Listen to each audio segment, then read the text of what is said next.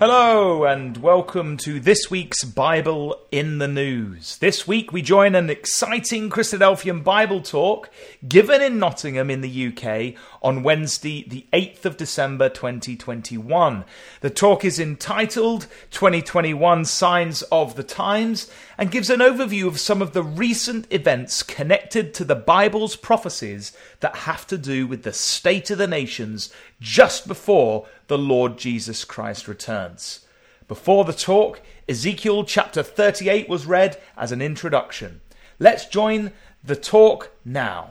Good evening, brothers and sisters, young people, friends. It is wonderful to be back in Nottingham with you all, and we've missed you all dearly since moving away. Slightly surreal with you all sat there in face masks. I don't think that was the case last time I stood on this platform, but it's still nonetheless lovely to be with you all. And wonderful to open the scriptures together this evening, because we live in unprecedented times. We have, obviously, COVID-19 running rampant around the world. We're all wearing the face masks. We're worried about Omicron, the variants, the lockdowns, travel restrictions. It's a nightmare, isn't it? But we've also got unstable economies, supply chains that are gridlocked, trade up in the air, energy crisis looming, political unrest. We've got Russia poised to invade Europe in Ukraine, nations on the verge of war. Instability is everywhere, isn't it? And yet we know that God is in control, that God is at work in the kingdoms of men, that God is at work in our lives, and how grateful and thankful we are for the great hope of salvation that we have had revealed to us through God's word. Because, goodness gracious me, where would we be without it, brothers and sisters? They're in a mess, aren't they, out there in this world? Maybe we could begin by actually opening our Bibles to Matthew chapter 16. Because at the end of the Jewish era, the Lord Jesus Christ had a message for the believers, or at least for the enlightened people of his day. And the message is still relevant to you and me. Now, those of us living, the enlightened community, at the end of the Gentile era, the times of the Gentiles. And look what the Lord says. So if we're in Matthew 16, we have the Pharisees and the Sadducees. They come and they tempt him and they say that he would show them a sign from heaven. And you meet people like that sometimes, don't you? Like, why do you believe in a God? You must have lost your mind. You know, science, all this stuff. Why do you believe in a God? Show me a sign that your God exists. You know, and some of them mock, don't they? And strike me down and all this stuff. But here we have the Lord's response to such a foolish and a stupid question. He answered and said unto them, verse 2, When it is evening, ye say it will be fair weather, for the sky is red. And in the morning, it will be foul weather today, for the sky is red and lowering. O ye hypocrites, ye can discern the face of the sky, but can ye not discern the signs of the times? And that's our subject for this evening, for the next few minutes. Because we know that we can forecast the weather, can't we? I think they're getting better at it, let's be honest, but still with a bit of variance, but we still forecast the weather. Is it going to rain today? We look on our phones, don't we? A little bit different to Jesus' day, but the principle's the same. They can forecast the weather, and we trust that forecast, and we behave and act differently. If we know it's going to rain, we pick a brolly up. If we know it's going to be a bit chilly, we put our scarf on. And so our behaviour changes according to what we recognise happening in the weather, the natural weather around us. And the Lord's saying, you're hypocrites because you'll do that. You'll trust the forecast because the sky's red. But you're not discerning the signs of the times. And we know, brothers and sisters, where we are in the prophetic timetable. We're very blessed to have had the word of God expounded for us. We understand we're right at the end, in the latter days, as we read with Brother Dave. We're going to look at Ezekiel 38 in a minute. And the great thing about the time we get to spend today is that, like it was in Jesus' time, we can see the signs of the times coming. And the question, the exhortation, the burning issue is whether we are going to change our behavior and our actions to be in accordance with what we understand from Scripture, so that we're not going to be like hypocrites, and I'm sure we don't want to be.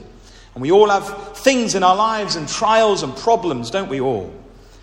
And so our exhortation is to change. And of course, I was down in Nottingham today, and I went past there, and I took a little pop across just to see where it all began, because it's amazing to be here with you in Nottingham. And I know, we've talked about this in the past, but of course this is where our community, it really started here with Brother Thomas's talks down at the, what were they called? The common rooms, was it? The assembly rooms. The assembly rooms down there in town, just up from Marks and Spencer.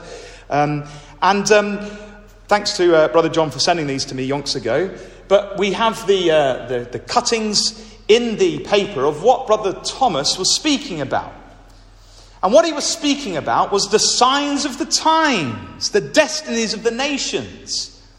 And that's what whipped our community into existence. That's what excited people. Yes, they had the gospel, but what gave them the faith to step aside from mainstream Christianity and to say this is the truth was Bible prophecy, was one of the key things. And that was nearly 170 years ago. And you think, 170 years is a long time. But you think of where we are. When we go through these signs of the times in a minute, I'm going to go through some of the stuff that's been happening. You think what our early brothers and sisters, how excited they would be if they were in our shoes, seeing some of the things that we have witnessed and are witnessing right up to this very year.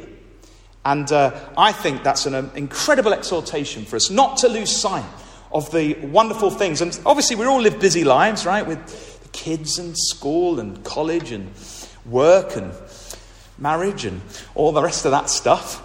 And we're all busy. But it is important, isn't it, to remind ourselves of these great things. So when we turn back to Ezekiel chapter 38, like we read with Brother Dave just a second ago, we know where we are in the prophecy. You know, it's a wonderful prophecy when you break it down. You've got the call of the prophet in the first few chapters. Then you've got the prophet's kind of ministry, if you like, his prophecies against Judah and Jerusalem. And remember the message, like they were going to be destroyed by Nebuchadnezzar. And Ezekiel there was going around, obviously preaching. He was actually in Babylon, and he was preaching for the enlightened community in Babylon. And they were still, some of them, in Jerusalem. And so that message went out to them. And then we have prophecies specifically against the nations from chapters 25 to 32. Various prophecies. And then chapters 33 to 39 is prophecies regarding Israel's future restoration. And then finally, prophecies relating to the kingdom of God being restored on the earth. And of course, Ezekiel 38 slots right in there in regards to Israel's future restoration. And you know the common theme when you get to the back end of these chapters, don't you? And it was there in our chapter, if you're there, right at the end in verse 23. And they shall know that I am Yahweh. This is the time when the ignorant people outside that live in darkness will finally appreciate the God that created them, the God that gives them life and food and warmth and breath, the God that they've been neglecting and ignoring and pretending isn't there. They will know after these events unfold. And when you go through Ezekiel, just as a little side when we get to it in our readings, just look for that phrase, and then they shall know. The nations know, Israel know. And it's wonderful when you see it. So that's the theme. Now, when we get to Ezekiel 38, relating to the prophecies about Israel being restored, and isn't it remarkable, by the way, Ezekiel here is prophesying 600 or so BC, and Israel is about to be completely scattered by the Babylonians and taken into captivity. And God chooses Ezekiel at that time to preach to the faithful and to say to them, look, it's not always going to be that way. There's a future restoration. And the detail here, I would suggest to you, wasn't actually for the people of that day, because this would happen, obviously, far into the future when Ezekiel was prophesying. And as the enlightened community living in this time period, it seems to me reasonable to conclude that God in his love and his mercy caused these things to be penned for us to appreciate. Otherwise, what would the point of his inspiration be? Because it would be almost slightly meaningless to the people of the day. And these are our signs of our times for us to hang on to and to appreciate. Now, as you go through the chapter, there's three key groups. There's obviously the aggressors in verses 1 through 6, Gog and his bands. We then have the defenders, or the people of Israel. We're mentioned in verse 8 and verse 12 specifically. And we have the bystanders mentioned in verse 13. And they're all sets of nations. We note that these aggressors attack from the north, verse 15. We note that they're a confederacy of nations all together, verses 1 through 9, really. We note that God acts to eventually save Israel in verses 18 to 23. And we know that at the end, as we've mentioned, the ultimate climax of the prophecy, the reason for the prophecy is to explain to us it's at that point that they shall know that I am Yahweh. And we know, as we've mentioned many times before, in verse 8, we have this special phrase, the latter years, or in the Hebrew, the latter days. It's mentioned there again in verse 16, the latter days. And we know, because we believe in inspiration and that the Bible has come from one source, that therefore we can look at that phrase in other parts of the Bible and we find that there's a unison amongst the prophets in what this time period is all about. And it's all about the restoration of the people of Israel back to their land, the latter days. So from our perspective, that's 1948 onwards. We're in this time when Israel has been restored as a nation. And we know as well that we can harmonize this prophecy with other, what we call Armageddon prophecies. Revelation 16, Joel 3, Zechariah 12:14, and Daniel 11. Now, we're not going to do that all tonight. We're going to stay mainly in Ezekiel 38, and we're going to just ponder and think about the signs of our times. Now, we mentioned there's this aggressive force, this mysterious character, as we know, very familiar with in verse 2, this Gog of the land of Magog, the prince of Rosh, Meshech and Tubal, as verse 2 should be rendered. Now, there's obviously a debate as to where exactly these nations come from, and we're not going to go into that in huge depth this evening. I might reference a couple of talks in a minute where we have done that, some from this very platform. But let's notice and we believe, of course, this is speaks of the Russian peoples. And Meshech and Tubal are Russian territories. And then we have the other names mentioned in the passage. And so we look for a dominant Russia with a powerful military. We look for all these nations uniting together against Israel. That would be, would you not say, quite a fair reflection of the prophetic requirements of the chapter. And as we've mentioned, really that word there, chief, should be translated as a proper noun, a proper name, and it's the word Rosh. Now, as we say, we might just, if you've never looked at this before, there was a talk. I actually looked it up. Do you know, it's remarkable, brothers and sisters, that talk that we gave here in 2018, I think it's over 250,000 views on YouTube, which I found absolutely staggering. Testament to the fact that people are interested in prophecy. So, and the comments are really interesting. If you get a chance, have a look at it. It's fascinating. So there's that there. There's obviously Brother John Orfrey's book as well. If you're interested on Ezekiel, he goes through a lot of the evidence as well of where these countries and these peoples, these ancient peoples, come from and are. Now, they're given in their ancient name, but when we look that up, we can find where they are on the map. And so we have Central Europe, we have, of course, Russia, we've got the Turkic nations, we've got Iran and Persia is mentioned there, and we've got some North African nations in Libya and Ethiopia. And so when we, broad brush the territories, we get that mass of peoples that come and their armies come against Israel in the latter days. And, we've done this before, but when you study, say, for example, Daniel chapter 2, you realize that if you put all the territories of those ancient empires of the kingdom of men down, you realize this is a reuniting of all those people that sat in all of those territories And we note, don't we, in Daniel chapter 2, how the stone comes and breaks all of the metals together. And that's what Daniel sees. The image stood up like the kingdom of men in all its pride. And the stone power, which we know speaks of the Lord Jesus Christ, coming and breaking them all in pieces and replacing the kingdom of men with the kingdom of God. And what's the time period that Daniel is speaking about? Why, the latter days. And so we appreciate the harmony of Scripture, don't we? You know what? This is Brother Thomas's famous quote. When Russia makes its grand move for the building up of its image empire, then let the reader know that the end of all things as at present constituted is at hand.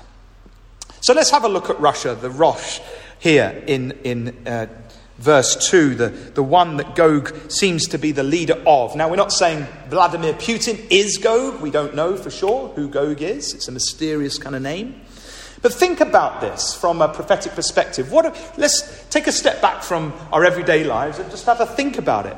2008, Russia went into Georgia. 2014, they invaded parts of eastern Ukraine and took over those eastern parts. 2014, they also took over Crimea.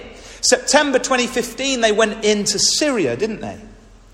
And by all accounts, they're about to, that shouldn't say September, that should just say 2022. They are about to come into western Ukraine. And this is what the media outlets are saying. Is Putin preparing for war? He's haunted by the fall of the Soviet Union. He's using the pandemic, the climate crisis and migration and looming conflict to turn chaos into power. Apparently the Ukrainian officials are saying that Russia will invade them in the new year, next year.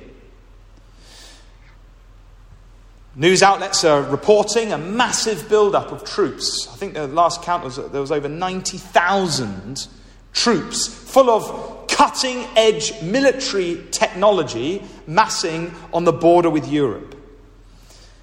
And so much so that actually, this was from today, you can see it says 33 minutes ago. That wasn't 33 minutes from now. That was whenever I looked it up this afternoon or something. But Biden had a meeting, I think it was yesterday, with Putin and warned him, basically, if you do this, we're going to put some sanctions on you. Whether that will deter him or not is history will tell. But we can see there that there's massive concern. And of course, the problem is that NATO, which used to be part of that Western alliance, including the US, including Britain, is not as strong politically as it used to be. And so Russia there is going to be testing that, it would seem, that alliance. And that's what the Latvian official has just said, just earlier this month, a couple of days ago. NATO not sending a clear signal would mean glue that keeps us together has failed, says Foreign Minister. Now we've got to ask ourselves the question, this is just a question, I don't have any inside information, but you've got to ask yourself the question, do you think the US would really want a full-blown conflict and support all their European friends over in NATO? Trump said he wasn't that keen anymore. They weren't paying into the pot as much as America. So it's just something to think about, like when you look at the geopolitics of our day. If Russia was to step in, it would be an interesting test of NATO, and whether that would stack up, it would be possibly unlikely. And of course, that's what we'd expect. We expect Russia here to be dominating the European powers. We've got them there, Goma mentioned, Magog mentioned. These are European powers. So we expect Goma and Magog to be underneath the influence of Russia at the time when this prophecy is fulfilled. There's loads of stuff in this. It's interesting to think, well, why does Russia want to go into Ukraine? Aren't they happy enough? They've got enough landmass. But no, they want Ukraine. I'll just read you a couple of bits out of this. As Putin speaks on Tuesday, that was only yesterday with Biden, Western analysts have likened his focus on Kiev to an obsession, while Russians have said Putin believes it's his duty to reverse Ukraine's path toward the West. And that's what happened, Ukraine sort of split out from the Soviet Union and they started looking to the EU rather than to Russia for support. And Russia's not happy about that. They kind of see it as part of their people, like part of their territory. And so we've got here another quote that we'll just reference. In June, Putin published an article in which he doubled down on a public claim that Russians and Ukrainians were one people, saying the formation of an ethnically Ukrainian state hostile to Moscow was comparable in its consequences to the use of weapons of mass destruction against us. He still believes Ukraine is a kind of conspiracy, a kind of aberration, said an expert. It's all about Slavic unity, about trying to get Ukraine away from Russia, and I believe it's all sitting deep in his mind, which you can read from his very different statements.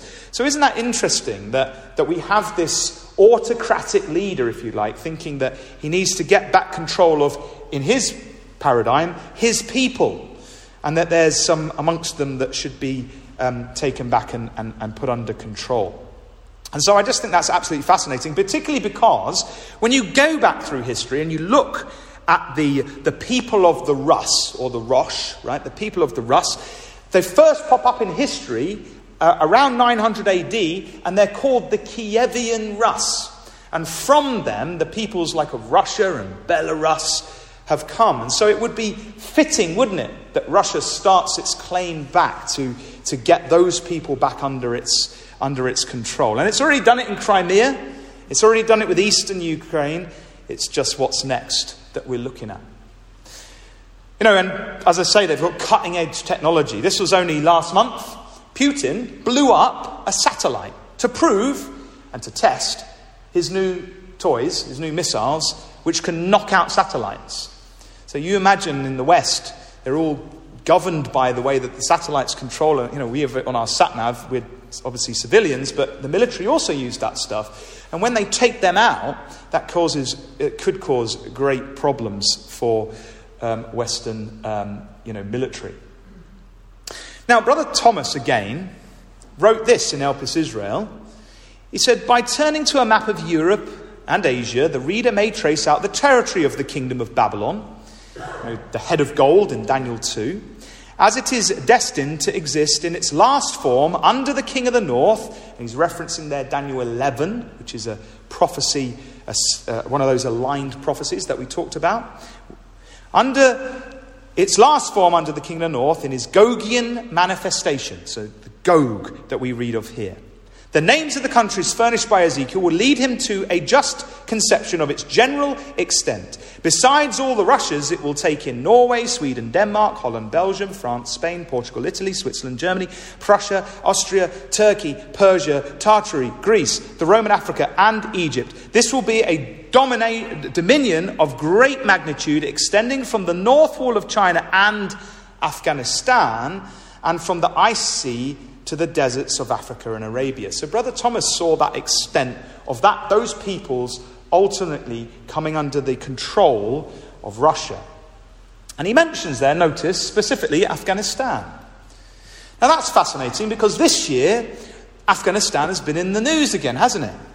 You might remember September 11th, 2001, those of us that were around. I know there's some of us in the back of the hall that perhaps were not around in 2001.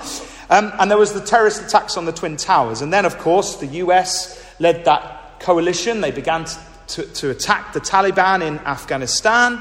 And they killed Osama bin Laden, the big leader, in 2011. And then they've stayed there, haven't they? They're trying to build up that country again.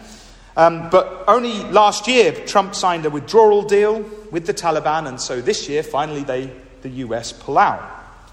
And the Taliban swept through and took quick control, didn't they? Which shocked a lot of people in the West. And who's sweeping in? Who wasn't legging it out of Afghanistan? Well, the Russians were not legging it out of Afghanistan. In fact, the Russians were very keen to start doing some kind of diplomacy with the Taliban. And so we read here, when the US and the European governments raced to get their citizens and Afghan colleagues out of Kabul this week, Russia was one of very few countries not visibly alarmed by the Taliban takeover. Russian diplomats described the new men in town as normal guys and argued that the capital was safer now than before. President Vladimir Putin said on Friday that the Taliban's takeover was a reality they had to work with. And so we have Russia holding high-profile Afghan talks with the Taliban, Moscow getting in there with them, with Kabul, as we'd expect from Bible prophecy. And when we look to other parts of the Confederacy, let's look at Iran now. We've got obviously an interesting situation with the Iranians still really hating America. They call them the Big Satan because America tinkered with their politics quite, well, by all accounts, quite poorly, really. Right back in just 1979, it caused a big revolution, the Iranian Revolution, and then from that Hezbollah was created. And of course, they're over in Lebanon. And what it was they had such a hatred of America, they called America the Big Satan. And they see Israel as a proxy of America. So they call Israel the Little Satan. They hate them. And so there's this kind of antagonism between the Iranians and the Israelis. They want to push Israel into the sea. They don't think they should be there. They believe in a Muslim kind of territory all over that area.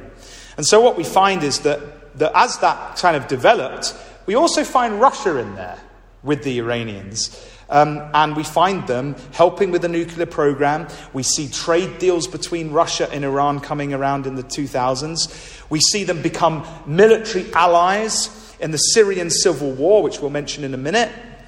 We see sanctions from Europe and America going on both Russia and Iran. So they're both kind of out in the cold, if you like. And then we see them doing more business together. We see Iran set to join the EEU, which is a confederacy of Russian nations, a trade like the EU, but in Asia. And then we see just recently loads of increased visits and diplomacy between Iran and Russia. They're close allies. They helped each other Russia was helping them with a COVID vaccine and all sorts. And so Russia, we find them taking Iran's side with around sanctions against Iran. So fascinating stuff. And by the way, if you're interested, and I didn't know if any of our Iranian brothers and sisters would be here, but I thought I'd just reference this. We did a talk just last year on Iran in Bible prophecy. So if you want to know more of the depth of that and how God's been working with that nation, have a look online at that talk. And as we say, they've been really getting close to Russia. They've been holding military drills with them and China in just this year. We've seen them, actually, Iran had a load of oil and gas that they found. And who's there doing a deal with them? The primary mover is Russia there. They deal on Iran's multi-trillion-dollar Kalius gas field as a final act of securing control over the European energy market. So these things are all going on. That was just in November last month. They've done this deal. Russia is going to help them get the gas out. They're going to own the gas and transfer it. We've got another field, Caspian gas field, Iran's Caspian gas field, and Russia's share far bigger than expected. And so we find Russia tapping into Iran's gas. And here we have the Express, obviously, known for its sensationalist titles. Putin sounds alarm bells after seizing control of gas in final act to secure Europe. And you see, the Russians control all the energy coming into Europe. And so, of course, it's very interesting when we come to Ukraine because they're saying we're going to put sanctions on you, Russia. Well, Russia just has to say, well, okay, we'll just turn the tap off, see how you like the cold this winter. So we'll see how it goes, won't we? And when we turn our attention to Europe, we know we've obviously had Brexit, mention that in a minute. But we've got them slowly waking up to the fact that Russia is an aggressive military force. And they're thinking about NATO, which glued them together, as that expert mentioned, or that Latvian politician mentioned earlier. NATO's slowly crumbling. Like the Americans don't really want to get involved and entangled in conflicts. And Europe, of course, doesn't officially have an army because they're kind of pooling all their resources. And so what we find is actually that is starting to take shape now. There are many more calls for this European army to take place. And it would make sense, wouldn't it? Because we believe that this army, you see, that comes down, it has military people from all of these nations in it. And so, although they're not united now, it would be fitting, wouldn't it, for them to begin to have a military presence. And as we've mentioned, there's this huge reliance on Russian oil and gas. So have a look at this. The EU wants to be a global superpower, but it has Russia to contend with. Russia cuts gas to Europe and amasses military on western borders. This is all happening. The control, the dominance of an aggressive Russia.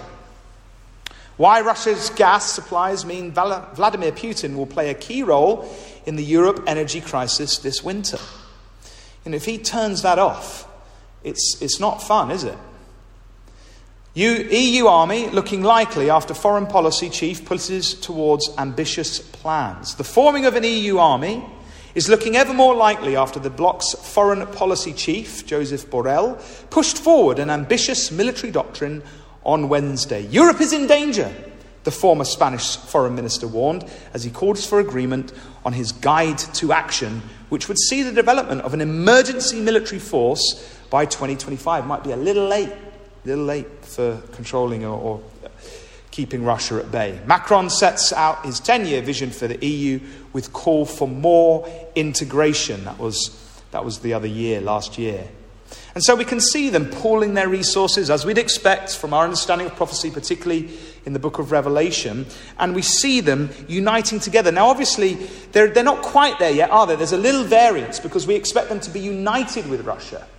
We expect Russia to be dominant because they're the leaders of this pact, but they're not quite there yet, but we can see it moving there.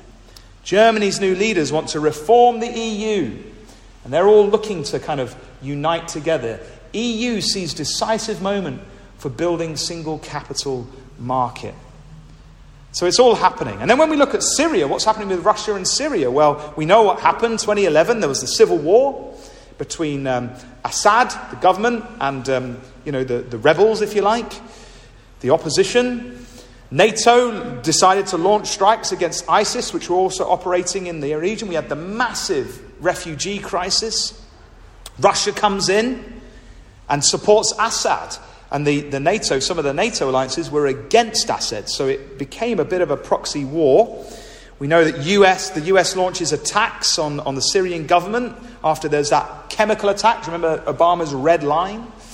Then there was a ceasefire that was kind of agreed, but it's still been going on a little bit, the tensions. And now, only recently, 2019, America withdrew. And then just this year and last year, the tensions continue, and we've seen Russia's influence grow in the region. They're just to the north of Israel. And I think I find this graphic really helpful from The Atlantic, because what it talks about is the proxy war, they call it, between who's fighting in Syria. And so on the left, you see, we have Russia, Iran, and Hezbollah from the north of Lebanon, right? These are, Russia and Iran. This is the Rus and Persia of Ezekiel 38, and they're supporting the Syrian government. But on the right-hand side, previously, we have Turkey, we have the US, and we have the Gulf states against the Russians. And they're all kind of funding and fueling, and they're in the mix in this kind of terrible civil war. And also, interestingly, on the left, you see that mainly Shiite Muslim nations are on the left with Russia and Iran, and mainly Sunni nations are on the right with the Gulf states and the rebels and so on. And so it's fascinating to consider the proxy war that has been unfolding there and who's winning out. And so, of course, we think, well, is the US winning out in Syria? Have they done well? Well, no, they're withdrawing some of their troops. So you might remember they did that in 2019, and it said that they were dreading. And the Russian forces just came in and took over the military bases that Russia left behind, which is unbelievable when you think about it. The influence of America slowly dwindling in the region. And we've got here some amazing titles from 2019. Russia assumes mantle of supreme power broker in the Middle East as US retreats from Syria. And since they've been there, they've not just been there for a picnic, they've been building military bases. They've got some ports on the seaside there, and they're expanding them. And that's just from May this year. Russia expands military facilities. They're there to stay. You know, we would expect that from Bible prophecy, because we'd expect them to have a foothold in that area for when they sweep down, as it says in Ezekiel 38, from the north, and they come eventually into Israel. What about Africa? What's going on over there? You know, Libya and Ethiopia, verse 5. And, interestingly, after the collapse of the Soviet Union, which obviously happened in the 90s, Russia kind of didn't do much there. But since that time, they've begun to build up their influence in that region again. And so it's interesting that Russia, between 2014 to 2019, accounted for 16% of Russia's major arms exports. So they're selling weapons to Africa. And we find in 2019 that Putin himself hosted the Russian-African Summit. And they all got together, all the leaders, and they had they talked business.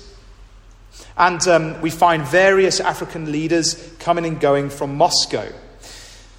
And so we find also articles like this, you know, Russia in Africa, says the BBC. What's behind Moscow's push into the continent?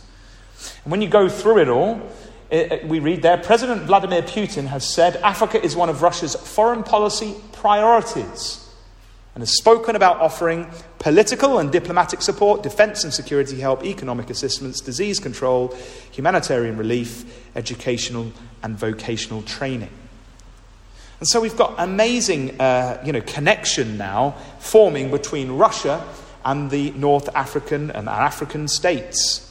And we've got here that actually the Russians are actually got boots on the ground in Africa, because there's a military contractor called Wagner that the BBC reports having hundreds of mercenaries on the ground in Libya. So they're there, as we'd expect from Bible prophecy, and eventually they're going to influence the Libyans to be part of the Gogian Confederacy that comes against Israel. Russia prioritizes, we read here, just from last month, strategic relations with Africa. And so we've got these connections being formed. We also have Russia there, the oil, they're interested in oil. The Ministry of Oil hosts meeting of Libyan-Russian Joint Committee. And there they all are, doing a deal on oil. Russia in Libya. And the Libyan chief, Al-Haddad, meets Russian military delegation in Tripoli. Again, just from November, this is all happening. It's not obviously reported very much in the Western media, but it's all there if you go digging. The other amazing thing is where they're playing in Sudan, and that's possibly the area called Ethiopia in our Bibles. And what we find fascinating is that Russia has just done a deal to put a port in Port Sudan, I think it's Port Sudan, but definitely on that coast there, by the Red Sea, just south of Israel. And we know from Daniel 11 they come down with many ships.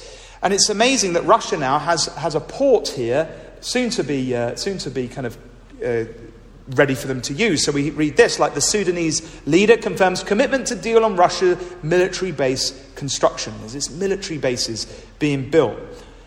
And so we see a permanence to these strategic moves from Russia. And of course, when we turn to we think, well, look, that's all very well, Matt, but this prophecy is all about them coming against Israel, isn't it? Where do they come? They come against the mountains of Israel, verse 8. And when you look at Israel, you say, well, where's the mountains? Where's the mountains in Israel? And the answer, of course, is right down the middle. Which, of course, just so happens to be, as we know, the West Bank area. And so 2,600 years ago, the prophet Ezekiel says, look, there's going to be absolute international conflicts on the mountains of Israel. And the people there, they're going to be a problem. And all these nations are going to come against those mountains. And then we look up and we think, well, where are these mountains? The West Bank area, where there's this international controversy because there's a bit of confusion as to who owns that area. Most of the international community do not believe Israel should have it. But Israel believes in 1967 that they took that back fair and square. They believe it's the land of their ancestors. And so many in Israel believe it is theirs. And so there's this massive tension. It's incredible, isn't it, how the angels seem to have set this up so that these prophecies ultimately will fulfill? Do we see the signs of the times is the question. And so we're seeing loads of problems still. Now, this is really fascinating because the United Nations, which represent the majority of the nations here mentioned in Ezekiel 38, we read here, this is just from the other week, December the 1st. The UN condemns Israel in 3 resolutions and erases Jewish connection to Judaism's holiest site. Now, this is a watchdog, obviously on Israel's side, but it is interesting what they have to say, because they say this: yesterday, the UN General Assembly accepted 3 one-sided resolutions targeting Israel as part of a total of 14 resolutions being adopted over the next month that target the Jewish state, with only 5 of the rest of the world combined. So just think about that. You've got 14 against Israel and how terrible Israel is, and only 5 against anyone else. And, that includes nations like China, Saudi Arabia, with all sorts of strange things, Russia going on in their countries. But that's okay. There's only 5 for them, 14 for Israel. So the UN's assault on Israel with a torrent of one-sided resolutions is surreal, said Hillel Neuer, executive director of UN Watch, a Geneva-based non-governmental watchdog organisation. It's absurd that in the year 2021, out of the some 20 UN General Assembly resolutions that criticise countries, 70% are focused on one single country, Israel. What drives these lopsided condemnations is a powerful political agenda to demonise the Jewish state. Now, obviously that's his view, and we don't get involved in the politics.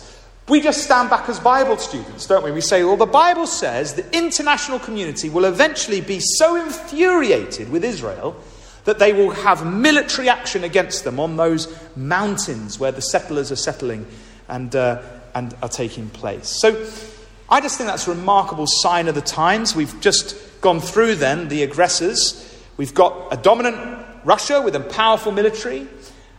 They're definitely against Israel, the nations. Are they uniting together? Well, it could happen quite quickly, couldn't it? I don't think they are exactly yet, because we have a divide east and west at the moment. But Russia could dominate that very quickly, and then we could see the Europeans falling in line potentially quite quickly, particularly with the energy crisis looming. And we could be taken for judgment, that we know the believers are taken for judgment before this all kicks off. Because in Zechariah, we read that at a time when they attack this force, we know that the saints, the believers, are with the Lord Jesus Christ. And so the Lord could be right at the doorstep. That's the sign of the times that we need to think about. And we're going to run through the next bit relatively swiftly, because we have the defenders, the people of Israel who are trying to defend themselves here. We read that they're regathered from the nations, that they're dwelling safely at the time of the prophecy. They have a spoil, and we read that they're causing controversy on their mountains. So how is that going? Well, obviously as a community, as Christadelphians, we very well rehearse, we know that Israel has been restored, and it's a remarkable fact of history, 1948 onwards. They have got wealth and a spoil, with various oil and technical economies going through the roof, and they are causing controversy, as we've mentioned, on the West Bank.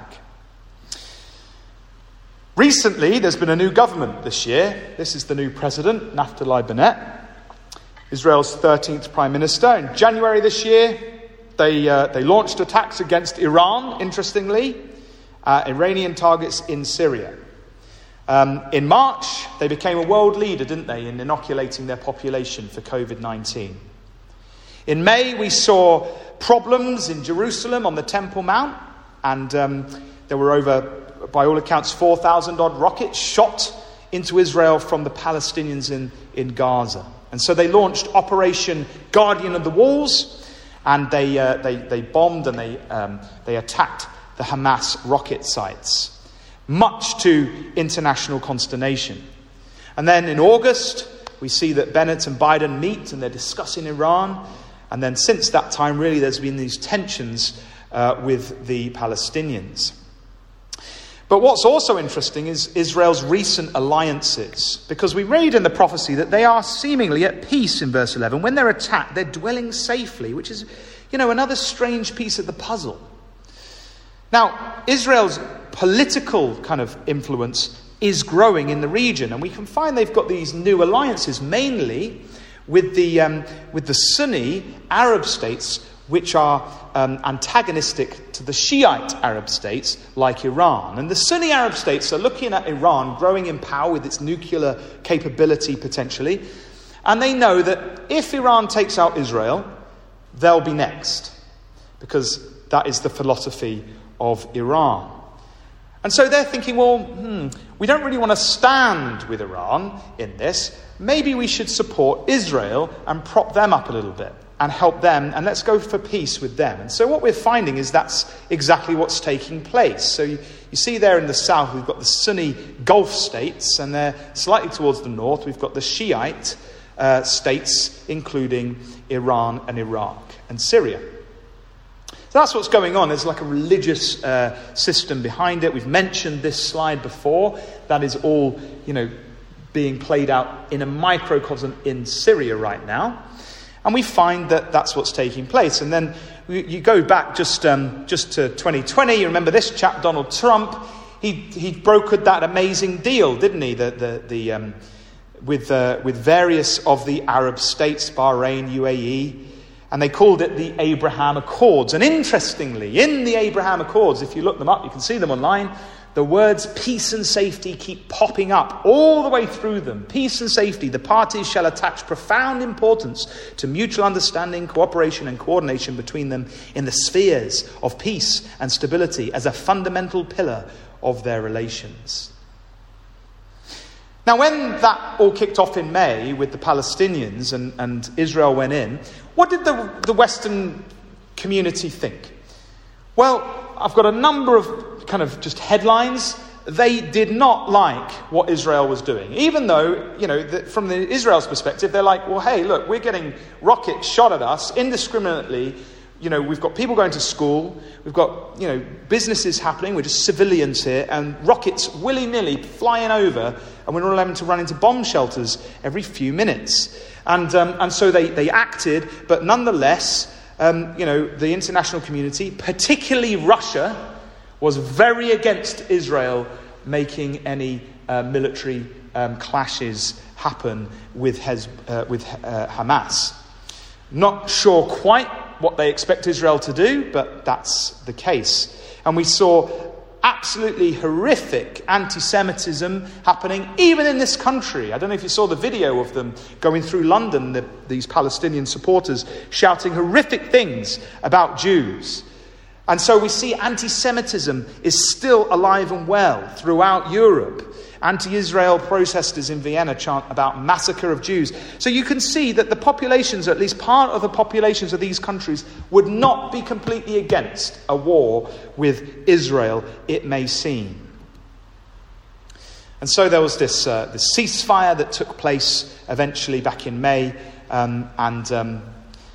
and by all accounts, they've stepped back the military operation, but they're still getting rockets and stuff flying over. But here's the interesting thing. After all that kind of flash of war, the Abraham Accords, remember, with some of those Sunni nations, the Abraham Accords passed their first big test. Because usually what would happen is that all the Arab world would condemn Israel.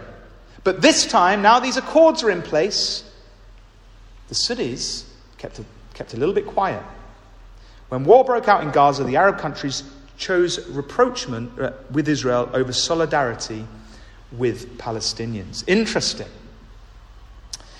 And we find Israel now starting to cozy up to these Gulf states. There's a joint military deal there. Now, obviously, in Ezekiel 38, Israel, it seems, we'll look at the bystanders in a minute. And the bystanders, we believe, are from the Gulf in verse 13. So it's interesting to see how that might develop.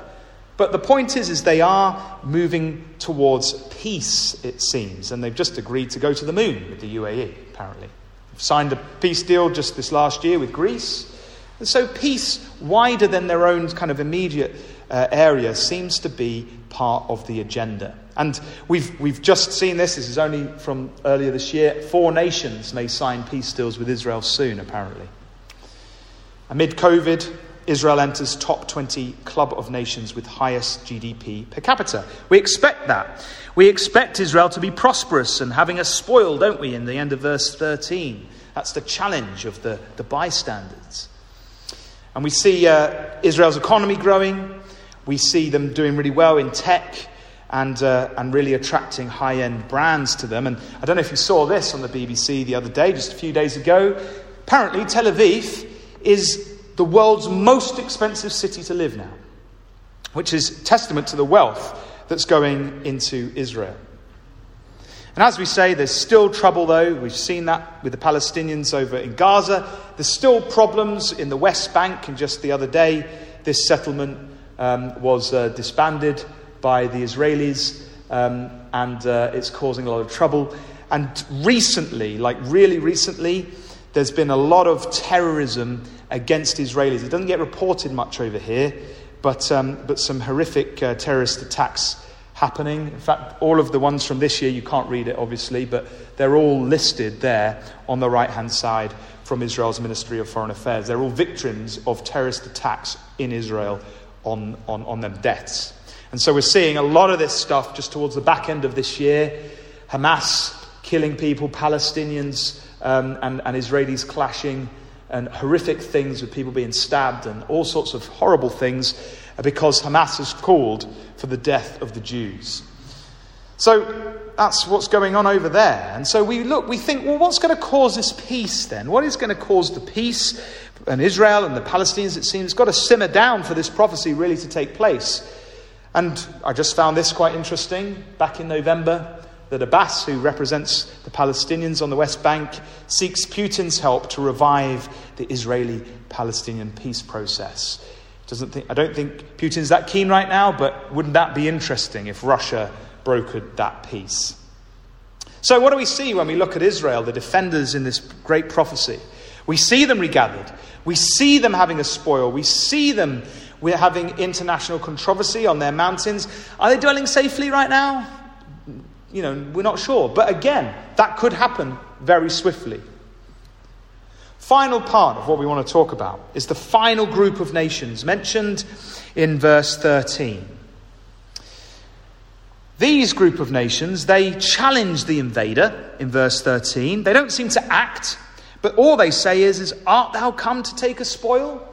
And they are mentioned there, Sheba, Dedan, the merchants of Tarshish, with all the young lions thereof.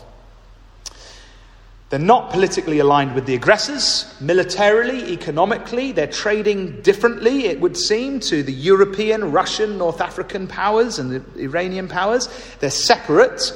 And they're trading together, and particularly, it seems, in the region of the Gulf. And so it's amazing when we think about who those nations might represent. And as all of you no doubt know, I'm a big believer that, I'm fairly sure that Tarshish here is none other than the British power. We go through that in a number of studies that we've done from this platform. If you want to look them up, there's one I did there a few years ago at Brantford in Canada on their prophecy day, where we go through all the clues of why we believe that's the case. So we believe that Tarshish is the British power, and the young lions are their independent political offspring of the mother lion of Tarshish. And so we have the young lions as being Canada and America and Australia and New Zealand, and that's our understanding of what that means there. And then we also have Sheba and Dedan, which are territories in the Gulf. They're the peoples of the Sunni Gulf states, it would seem. And so when we think about that, we're astounded. And by the way, this isn't just what we're saying now, these alliances are forming. This is what our community has been saying for almost 100 odd years.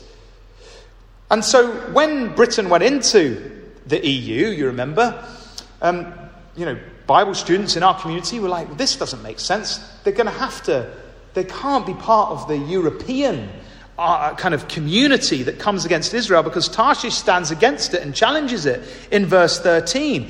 And so when Brexit happened, we were astounded, weren't we, with that. A great sign, it would seem, that this prophecy, the groundwork's being laid for this prophecy to take place. And there's old Boris getting Brexit done, which he did, of course. And we have this new dawn for Britain. So we know that took place, and since that took place, we've seen untold clashes with the EU. Remember, Britain, because it was on its own, it could make deals much quicker. It went in, bought loads of AstraZeneca jabs and all sorts of stuff. By the time the EU had gone round all its member states to make a decision, Britain were top of the queue. The deal had been done, and so there was this angst because it was being made in Europe, but Britain had got there first because it would seem, because they could negotiate that quicker because of Brexit. And many of us have been blessed with those jabs, so how thankful we are just on a personal level for some of that. But amazing from a Bible prophecy perspective to see the anger, because what they said was, look, we're going to hold on to that AstraZeneca stuff, thank you very much, Britain. And Britain were like, what? I thought we were allies. This is a fair game. We did the deal first. And eventually they backed down, didn't they? What else have we seen? We've seen clashes over fishing, with permits not being issued, and even a British ship, we heard, was held by the French military in the territorial waters. Unbelievable kind of things going on. You can't quite believe it. And we see Britain looking outside. I mean, it's not great, is it, right now? Let's be honest. There's been supply chain problems, and we've got all sorts of issues with that in this country that we're witnessing, empty shelves and so on. I mean, let's be honest. It's not as bad as what some of our brothers and sisters have to suffer. We're doing very well, but from what it was before. So it seems that Britain is looking to do trade to get that back on track. And so the Express there with its sensational headline, booming Brexit Britain, UK closing in on CPTPP trade deal, which is basically a big trade deal with loads of Asia-Pacific nations. And they've apparently already done quite a few deals that are in place right now. They've just done a deal with Norway, Iceland and Liechtenstein. That was back in June. They've done a deal with Australia, a historic deal. They've done a deal with New Zealand, all the young lion nations. Isn't it interesting? That was just back in October. And literally, is that today? That is today. Today, I was looking at it this morning, US trade deal breakthrough hopes soar as AMT drops major hint in Washington. AMT is Anne-Marie Trevelyan, who is the UK International Trade Secretary. She's over there in America trying to negotiate right now. The young lion nations doing their deals, trading together. And then we have that amazing thing where they did this deal, the US, UK and Australia. They formed a military alliance called AUKUS, much to China's consternation. And they hope that they're going to do this mega deal between New Zealand, Canada and Australia next as well. The CANSA Pact, it's called, CANSA. So really interesting. And as we say, the American deal seems to be on the cards. It seems to be taking a little while to be doing, but they reckon it's going to happen. But not only that, we don't expect Britain to just be trading amongst its young lion nations. We also see it there in verse 13, trading with Sheba and Dedan. And so we find an amazing flurry of news stories about Britain kicking off its trade in the Gulf with Saudi Arabia.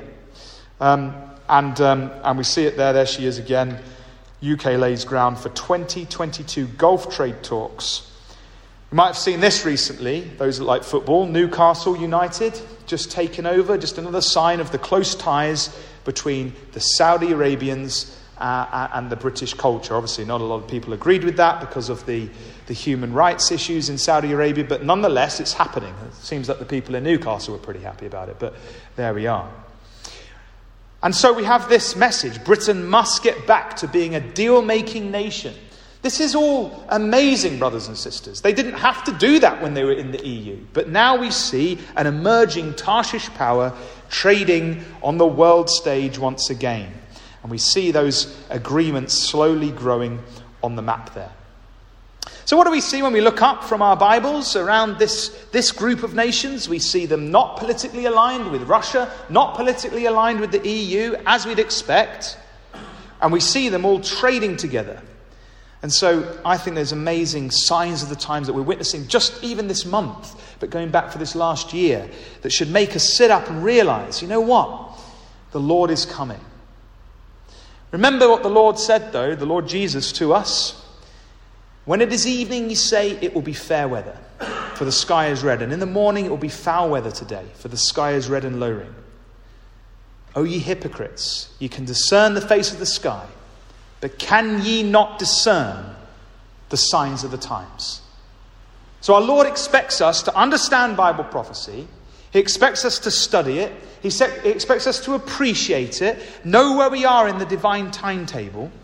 But not only that, he expects us to do something about it, brothers and sisters. And so, whatever we're going through, whatever trials and tribulations and challenges we have, whatever obstacles in our lives and difficulties and, temptations that we might be facing, let's just think about that. We can see these signs of the times happening when we look up from our Bibles. We can see a dominant Russia. We can see Israel back in the land. We can see all the nations slowly moving towards what God has inspired the prophet to tell us. Those living in the latter days, what will be? And so the question for us is, are we going to do anything about it in our lives as we seek to discern the signs of the times? Thank you. And so that's it for this week's Bible in the News. Thank you for tuning in, and join us again next time, God willing, as we watch for the return of Zion's King with our Bibles in our hands.